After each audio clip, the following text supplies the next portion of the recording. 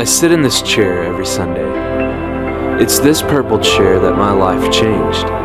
It was in this chair that I found God. It's in this chair that I found hope, love, and family. Cornerstone made a place for me. They made room for me. And now it's my turn to make room for someone else so that they can experience God in their own purple chair.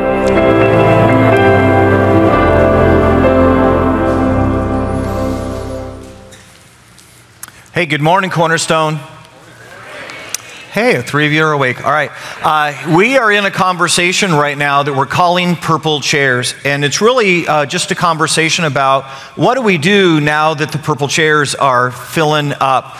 And if you were here last week, you heard in the conversation, we said, man, the thing that's so cool about what God is doing around here is that we have tons of purple chair stories. In other words, every person who sits in a purple chair on Sunday is a story about what God is doing in this place. And it's just exciting when you start listening and unpacking those. And then you think about the idea that we fill these purple chairs up multiple times every single Sunday. And you go, man, there are scads of purple chair stories going on in this place. But what we've come to know and understand is we've got plenty of purple chair stories. We just don't have enough purple chairs. And I know in a service like this, or at 5 o'clock, you look around, you go, well, hey, wait a minute, Lynn. I mean, I can see some empty seats. Don't we have a little bit of room to go? You're asking the wrong question.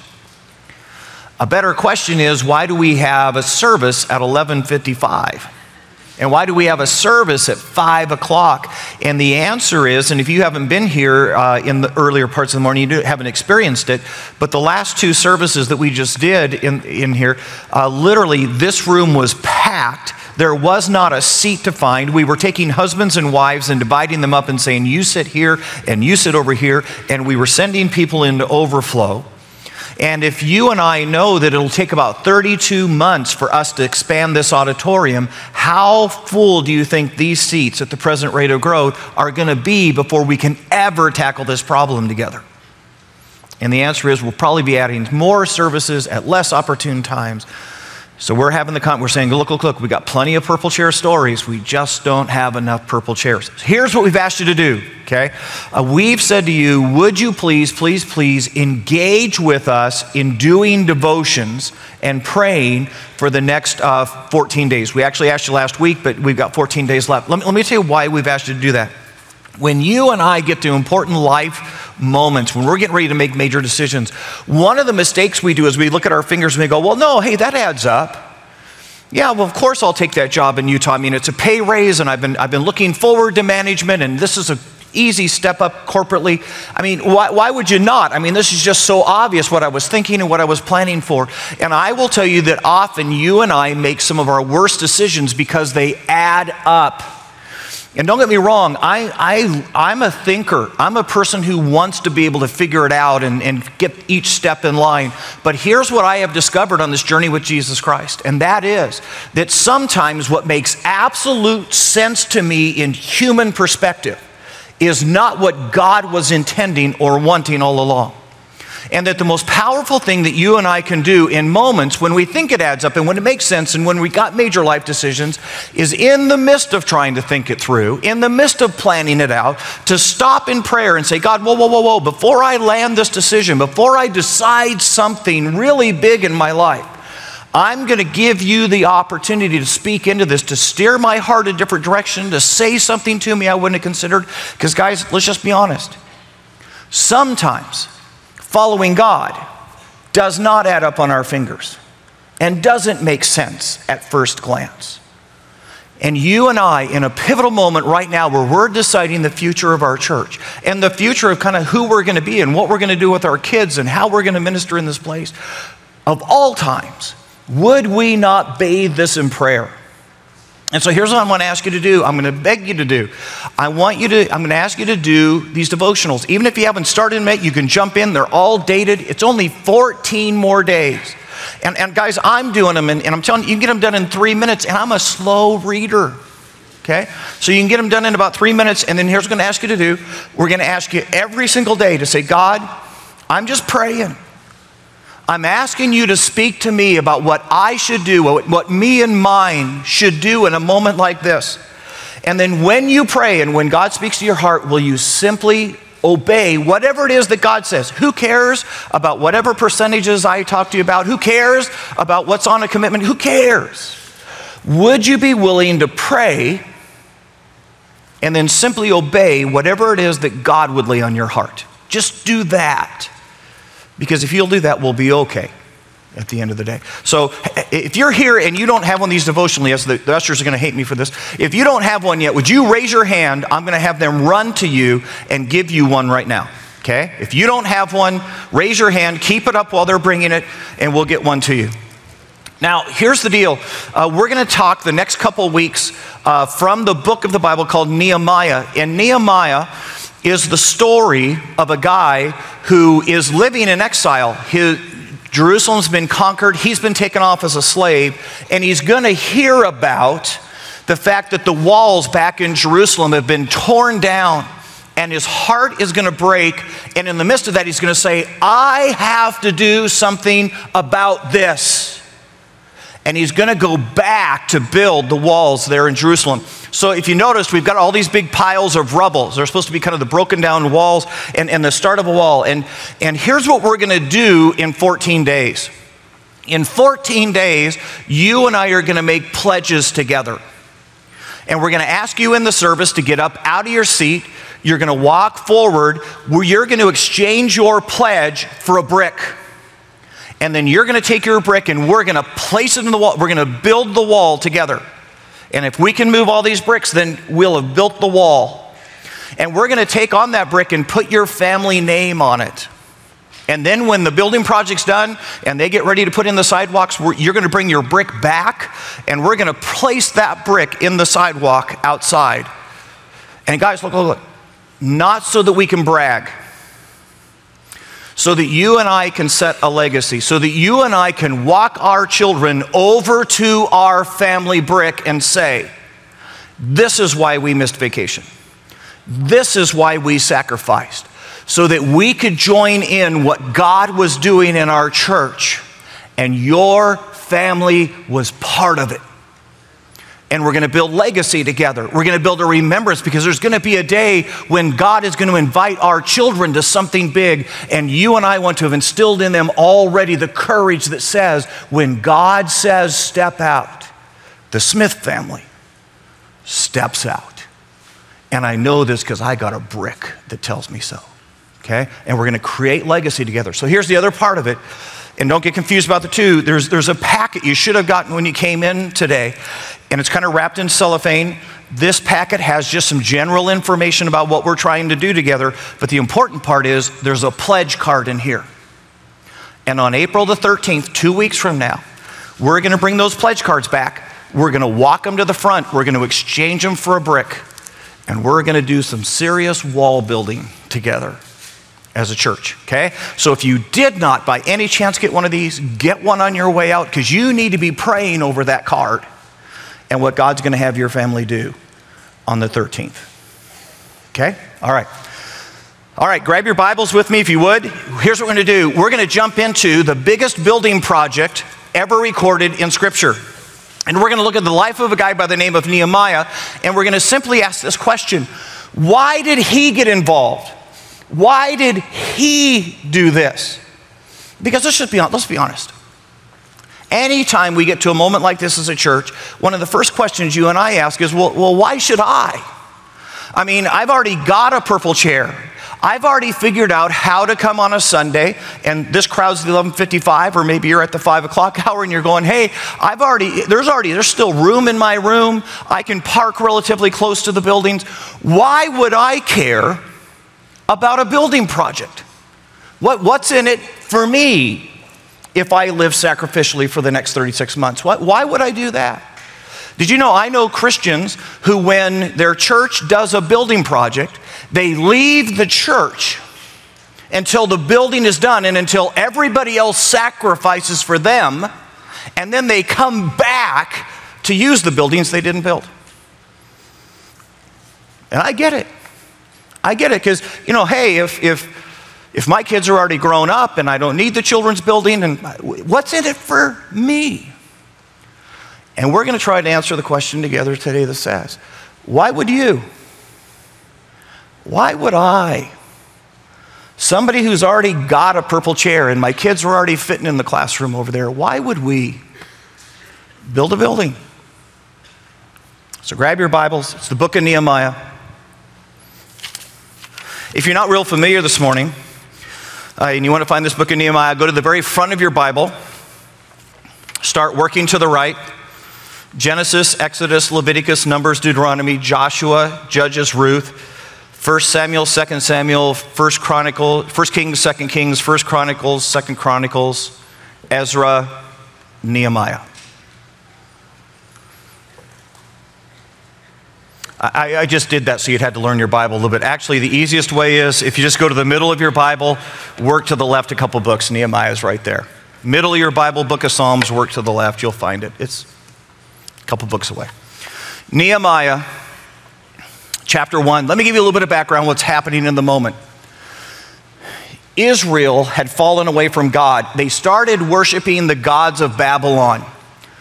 And God says, look, if you're willing to exchange me for a little pottery calf or a little stone ground bird, and if you're willing to worship idols instead of worshiping the true God, if you really like the gods of Babylon so much, then how about if I let Babylon come down, conquer you, and they can be your masters? And the reality is in this moment that Israel is living in a moment of discipline by God. You like the Babylonians so much, serve the Babylonians. And as the Babylonians came down to conquer, they dragged away all the treasure, all the resources of Israel, leaving behind older women, children who were too young and too small and too frail to make the trip, the crippled and the weak and the sickly. And they leave that remnant back in Israel. They take everything else with them. And the guy we're going to look at today is a guy by the name of Nehemiah. He's been taken captive into Babylon. So here we go. It's Nehemiah chapter 1, starting in verse 1. Here we go. The words of Nehemiah, son of Hakaliah, in the month of Kislev, in the 20th year, while I was in the citadel of Susa, Hanani, one of my brothers, came from Judah, came from Israel, with some other men, and I questioned them about the Jewish remnant, all, the leftovers who were left there in Israel that survived the exile, and also about Jerusalem. They said to me, those who survived the exile are back in the province, are in great trouble and disgrace. The walls of Jerusalem is broken down, and its gates have been burned with fire. Now guys, here's the deal. The only defense you had as a city, the only way to keep marauders from coming in and looting the town were your walls. They were your front line of defense. And now the people, the remnant that are left, live in constant terror that at any point they can be invaded, and what the Babylons did not succeed in doing and finish will be done. And they are weak and they are exposed. Verse 4. When I heard these things, I sat down and wept. For some days I mourned and fasted and prayed before the God of heaven. And if you actually read the rest of chapter 1, Nehemiah has a remarkable prayer. And you may want to go home today and just spend some time reading, because it is an absolutely powerful prayer of confession to say, God, look, our people have messed up, but we need your help. Jump with me down to verse 11. O Lord, this is him finishing the prayer, let your ear be attentive to the prayer of this your servant and to the prayer of your servants who delight in revering your name. Give your servant success today by granting him favor in the presence of this man. And then he tells you which man. I was the cupbearer to the king. So get the moment. Here is Nehemiah. He hears about what's happened in Israel, that the walls have been torn down, the gates have been burned, and immediately he weeps. And something in his heart says, I've got to do something. I can't stay where I am, do what I'm doing, and not respond to the moment. Now, but guys, think about this. Nehemiah has nothing at stake. Matter of fact, Nehemiah has nothing to gain in this moment. He's living in Babylon in the palace of the king.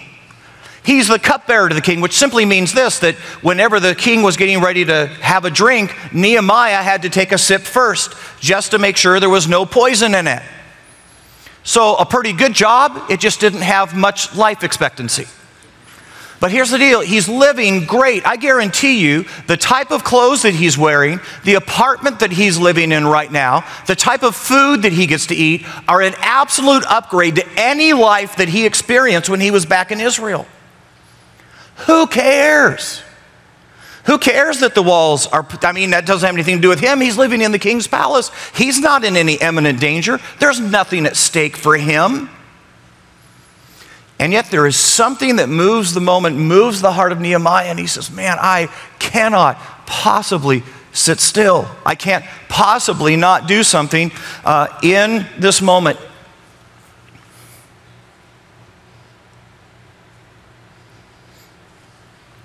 Isn't it true that one of the reasons that we have a hard time understanding Nehemiah's response is because that more often than not, you and I are intuitively selfish. That the first question we ask, and we don't even think about it, it just happens so naturally, is, hey, what's in it for me? No, whoa. If I do that, what do I get back? What is there for me and mine? What's the payoff? And isn't it true, if we were just simply being honest, that one of the primary filters that we most often run our decisions through is, what do I get? If you doubt for a second that you and I, by human nature, are intuitively selfish, just wait till the next time you're on an airline and the pilot pushes the selfish button. No, you've seen this. You're coming in for a landing at Sky Harbor Airport. The stewardess gets on and then she says, we have landed, we are about to pull up to the gate. Please stay in your seat with your seatbelts buckled until the pilot turns off the fasten seatbelt. And you pull up to the gate and all of a sudden you hear ding, and suddenly normal, average people leap to their feet like a pack of wolves pushing toward the front.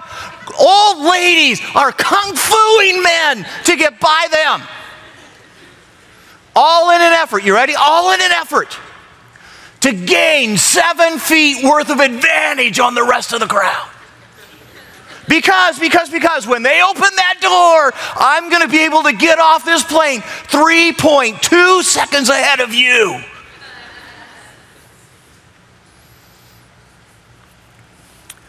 And even if you're not a plane pusher,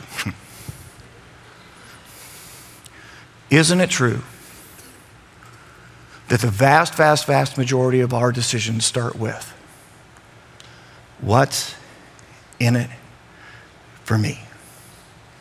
And that question at its very core is selfish. And that in those moments, you and I look the least like Jesus Christ. Because if you go to the life of Jesus, you can't find me a what's in it for me moment anywhere.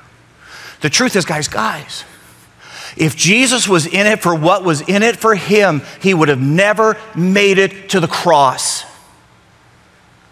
That is a moment of absolute, you ready? Selflessness, in which Jesus says, there is nothing about this that is fun. There is nothing about this that I would choose, but they need this. Isn't it interesting? Think about this.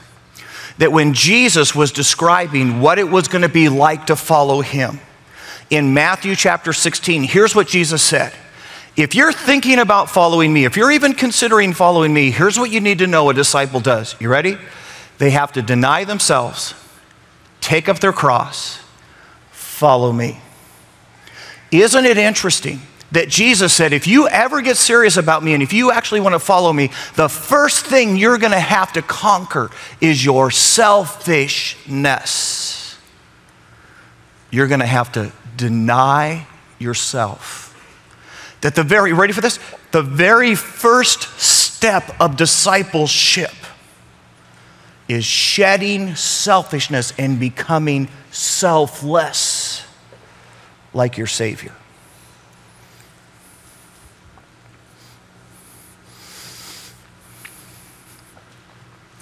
How many people in this room, you started attending Cornerstone since we built the building? So in other words, you never did church in the old building. You've only come since we built this building. How many people say, I've started attending Cornerstone since, I never attended church in that side, in the building, just over here. You realize that's the majority of us? Which means, think about this, if you just raised your hand, you have been the recipient of selflessness. Because you ready for this? All of us that were in that building doing church, we already had a chair. We already had a class for our kids. And when we built your purple chair, we didn't need it. You needed it. And we sacrificed and we gave for you. And if there was ever a group of people who ought to understand the conversation that we're having right now, it ought to be all the new people. All the new people ought to go, man, I am sitting in a chair that somebody else paid for me. I get this. It's not about what's in it for me. It's about the people who haven't gotten here yet. How many of you in this room were in that building and you gave to this building project? How many were in that room, you gave to this building? Raise your hand. Stand up, stand up.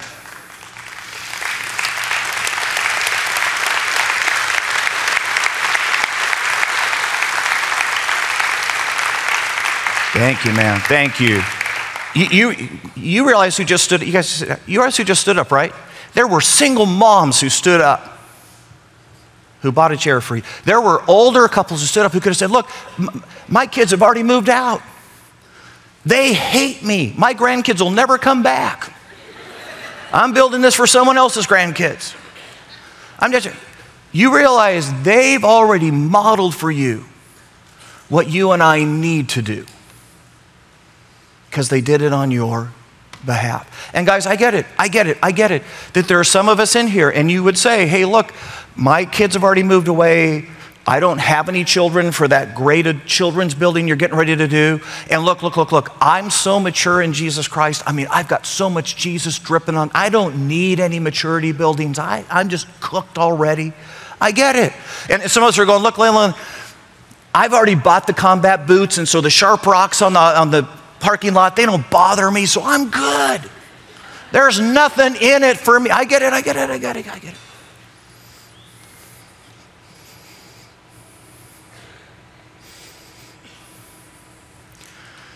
Then be a Nehemiah. Be somebody with enough selflessness in your heart that says, this isn't about me, this is about what ought to get done, and I'll go do it. Be a Nehemiah. You go back to the passages. I love verse 4.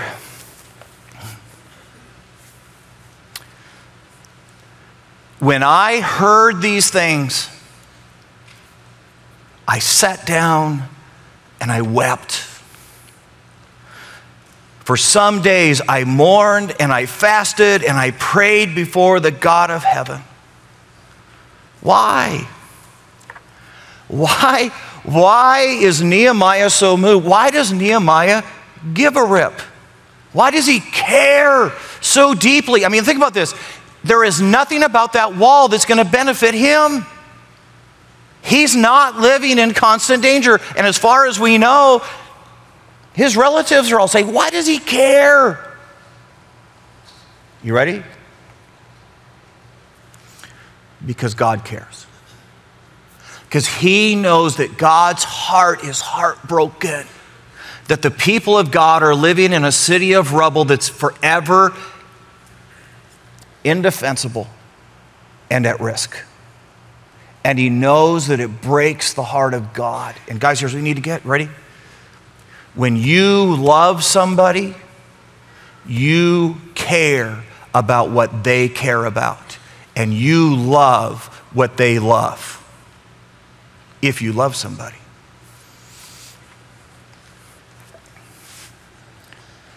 So, some of you know my story, and you know that as a young preacher boy, I had an older mentor who took me under his arm and just poured into my life. I mean, hours upon hours. I can't tell you how many cups of coffee we drank together talking about ministry. I can't tell you how many hard situations where I had made a mistake and this guy had the grace to step into my life and help me figure it out. And I will tell you that every leadership decision I make at Cornerstone, I make standing on the shoulders of George Bedlian and the investment that he made in my life. And some of you know the other part of the story is that George eventually came and served on staff here at Cornerstone. So think about this. My mentor came and served on my staff and allowed me to be his pastor. And then it came time for George to retire. And he moved back to Yucaipa. And it became his next assignment in life to take care of his wife, Novella, whose health was failing. Her kidneys were shutting down and she was having to do dialysis 3 times a week, and her eyes had gotten clouded over. She couldn't hardly see anything in front of her, and she was just frail. And I will tell you that in the last 7 years, George has done things for Novella that you and I pray that we never have to do for our spouse. That's been his assignment. And I would take trips. I'd hop on a plane, I'd drive over to see my friend, to spend time with them. And guys, you got to hear this part of the story from my heart. I didn't go to see Novella. I went to see George. He was the guy who had invested. I mean, I love Novella, but I didn't have that same relationship with her. George was the one who spent countless hours, and so I would go to California to spend time with George. I'd get there, and it would become so obvious that even though I had traveled that long distance to be with George, that George's heart was that I would spend time with Novella because she'd been isolated in her sickness and alone with just him. And out of absolute love for George, often I would spend the majority of my time there in California talking with Novella. Because. When you love someone, you love what they love. Novella died a couple weeks ago. And I hopped again in a car and drove over to California in a schedule that was insane. Not for Novella. To be with my friend George as he mourned the love of his life passing. Because when you love somebody, you love what they love. Every dad in this room who has a daughter, you know what I'm talking about. Because there's been a moment that your little daughter has walked up with her dolly and said, "Daddy, you hold her." And suddenly you find yourself going, "Oh, how was your day?" "Oh, pretty good." And grown men holding dolls and talk. Why? Why? Because when you love someone, you love what they love. Which brings you and me to an interesting question. What is God love? See, if you and I say that we love God, what does God love? And I can tell you that the answer is reasonably simple. God loves lost people. God loves people who are far away from Jesus and haven't figured this thing out yet. He loves them so much. Are you ready for this? He loves you and me. He loves lost people so much that if you were the only person in the history of all eternity who would have ever accepted Jesus Christ as your Savior, He would have sent Jesus to the cross just as quick. That's how much He loves you. That's how much He loves your neighbor and your coworker and your aunt and uncle who haven't made it to this room yet.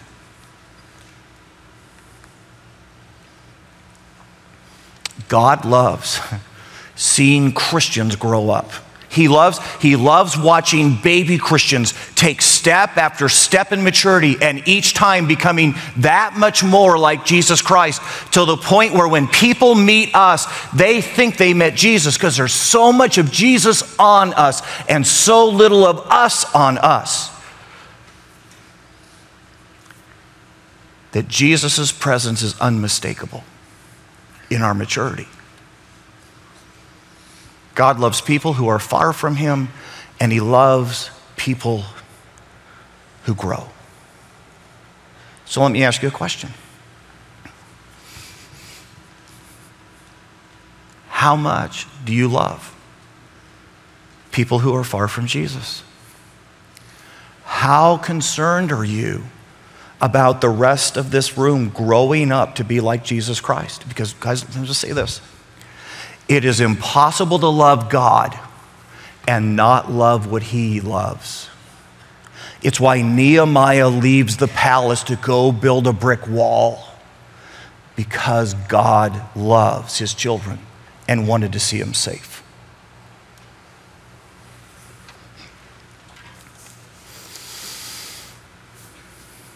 It's interesting because what Nehemiah does next, his response is going to be risky. It's going to cost a lot. And guys, you just need to hear me say this out loud. Anytime you and I decide to follow God, it will cost you something. If you're here for the cruise, you're on the wrong boat. Anytime you and I decide by faith to step out and follow Jesus, it will always cost you and me something. This thing of following God is going to be the hardest thing you and I ever do. It will cost us friends. It will cost us money. It will cost us relatives who don't understand the decisions we made. It may cost us children who look at us and say, Dad, you're too strict. Mom, you don't understand. But I'm just simply telling you, count the cost. Because it always costs to follow Jesus Christ. Chapter 2, starting in verse 1. In the month of Nisan, in the 20th year of King Artaxerxes, when the wine was brought before him, I took the wine and I gave it to the king. I had not been sad in his presence before. So the king asked me, why does your face look so sad? And when you're not even sick, when you're not even ill, this can be nothing but sadness of the heart.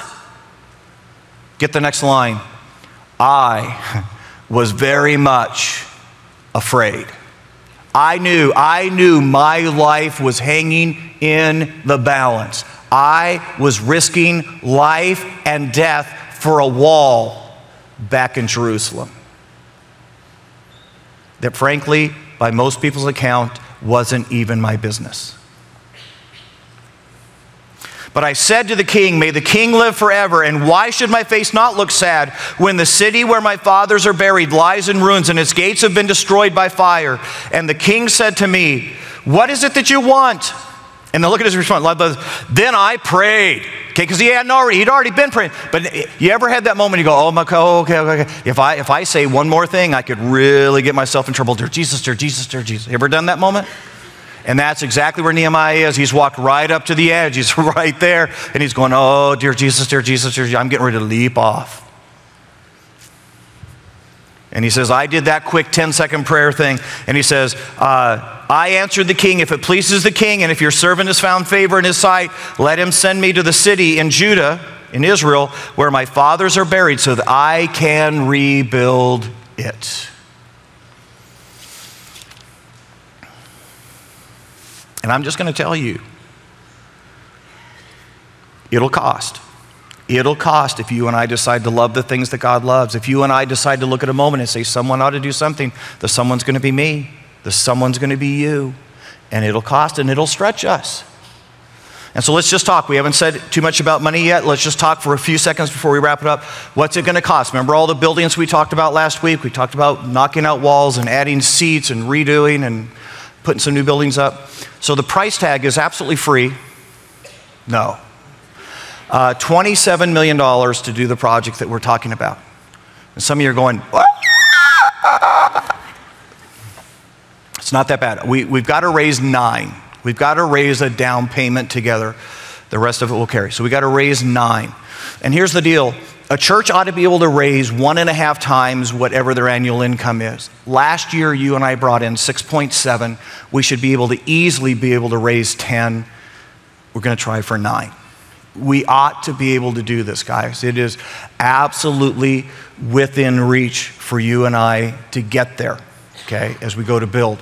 Now, one of the questions that somebody has been asking is simply this: hey, Lynn, why don't we just add a whole bunch of more services? So maybe we just, add services. We could do Saturday services. That's a great question. Here's my answer. Get thee behind me, Satan. Okay? So let me tell you, I'm teasing, but let me tell you why this is not a good answer for us. It's not a good answer for anybody. Lots and lots and lots of churches have already done this. But what's happening in the cycle is now they're coming back and realizing the outcome of making that decision. And I'm telling you, it is filled with regret. So let me give you a couple reasons why you and I do not want to make the mistake that others have already made. See, the height of wisdom is seeing others' mistakes and avoiding doing them ourselves. So here's what's happening as they do multiple services. Number one is this, that it absolutely puts a horrible strain on manpower.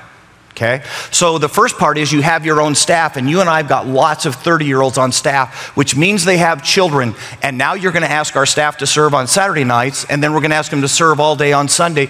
Do you realize if we choose to do that, we will have to say to our staff, because their children are in school during the week, if you want to spend one day with your own children, it has to be a vacation day.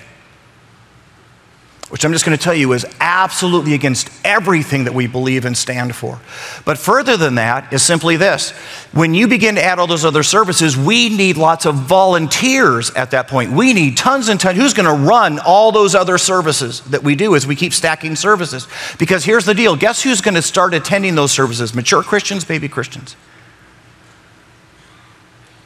Baby Christians. It's not that sneaky. Baby Christians. So guess who gets to serve? You.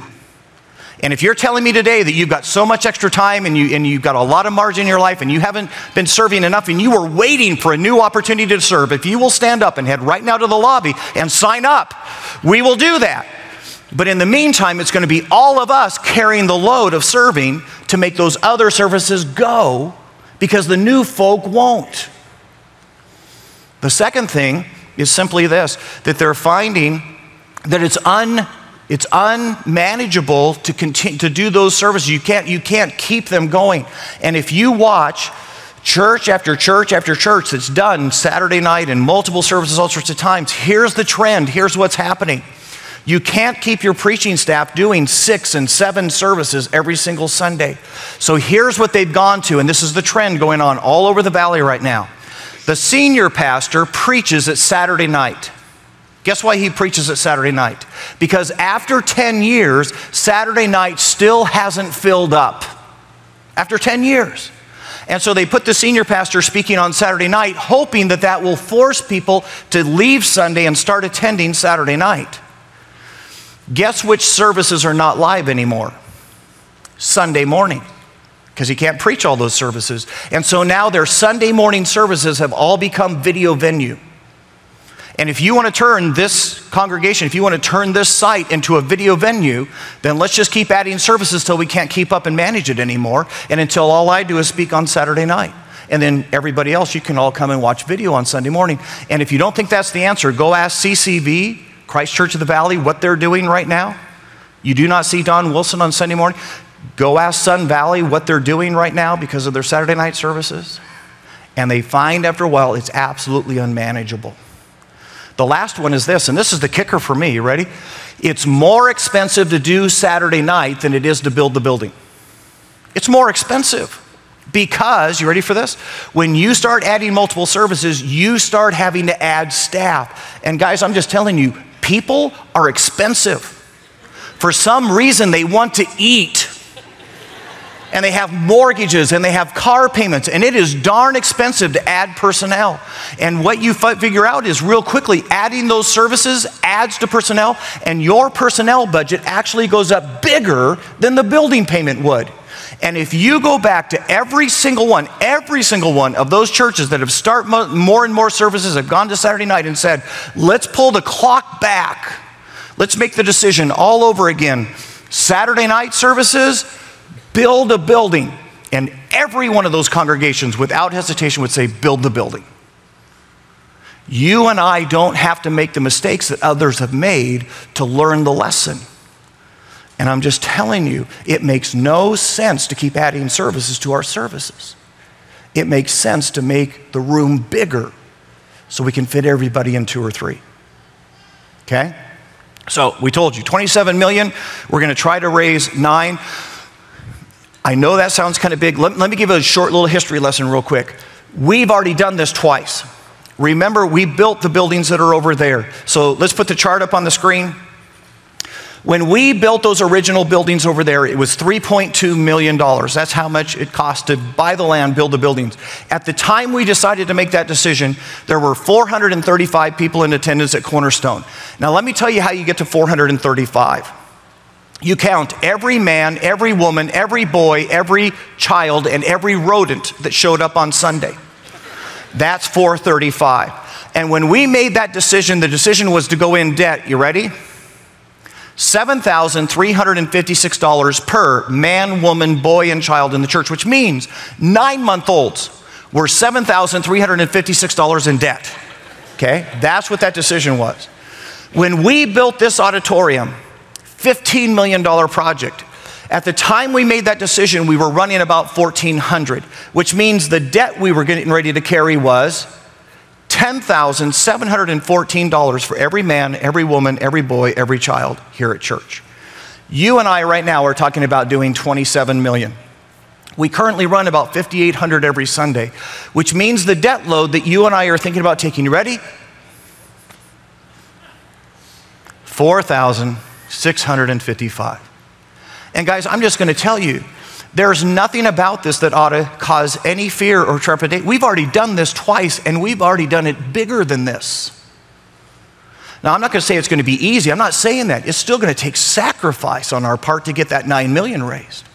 We're going to come with serious pledges 2 weeks from now and drop them off and pick up our bricks. I'm just telling you, we've already done something bigger than this twice.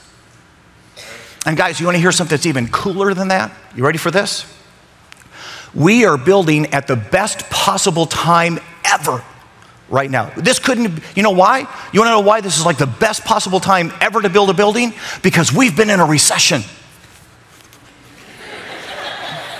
No. I know. This may be the providence of God for us because guys, guess what happens during a recession? Builders get hungry to have projects because it's a recession. So guess what happens to builders' prices? Bankers have money to loan and nobody's borrowing their money, so guess what happens to interest rates? And you and I are sitting in a moment that in your lifetime, you have never seen interest rates this low. And if you and I can strike now while building costs are down, while interest rates are lower, you and I are going to have the opportunity. Think about this. We're going to extend the mortgage out a little bit, but we're going to get rid of some higher interest rates. We're going to get it in at lower. We're going to be able to build all the buildings that we're talking about, expand the buildings that we already have. And when we are done, we will barely change the payment. Is that crazy? That's crazy. I mean, guys, think about this for a second.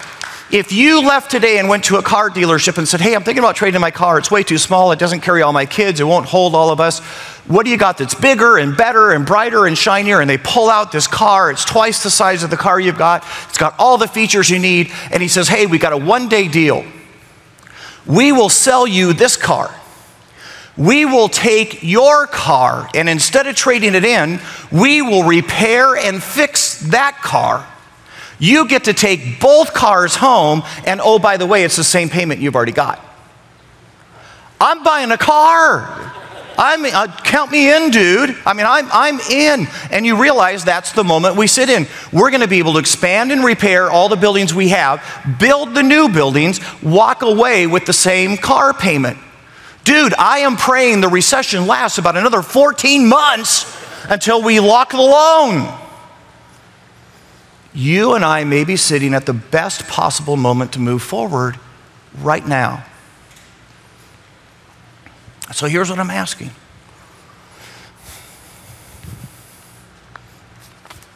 Would you pray? Would you pray with me for the next 14 days?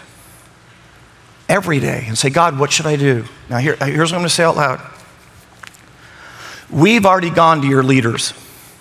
We held banquets and we held dinners, and we went to them, and here's what we said to them. We want you to lead. We want you to lead with such boldness and such courage that the rest of the church will take heart when they see your example. And we said to your leaders, we're asking you to give 5% of your income above what you currently give for the next 36 months. We need your best one-time gift, and then for 36 months, we need you to give 5% of your income above what you currently give. So if you give nothing as a leader, then you need to start giving 5%. If you already tithe, you already give 10%, we're asking you to give 15%. We're asking you to give 5% above what you currently give, so that the rest of the church will see your courage and boldness and be willing to follow. That's the challenge we put out to your leaders.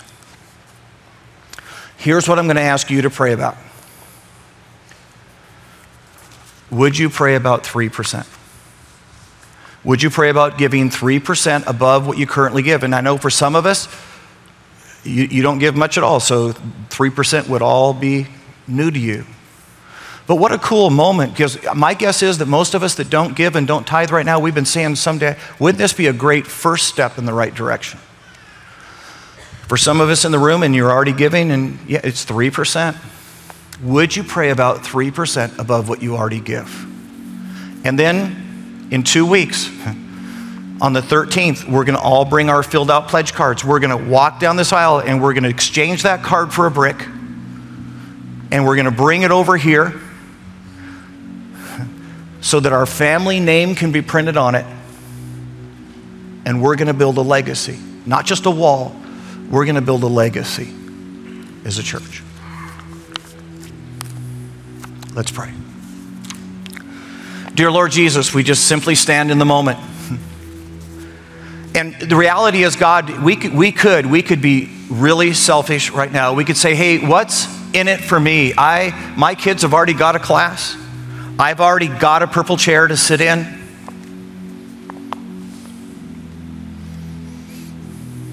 God, help us to be Nehemiahs. Help us to love what you love. Help our hearts to ache for the people who aren't in the room yet, for our neighbors and our friends and our coworkers and the teachers that teach our children.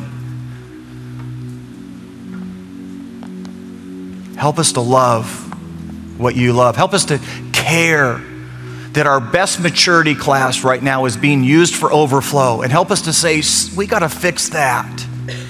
And that we got to get even more serious about growing up young Christians into being fully devoted followers of Jesus. We will grow up so that when people brush into the people of Cornerstone, they brush against Jesus.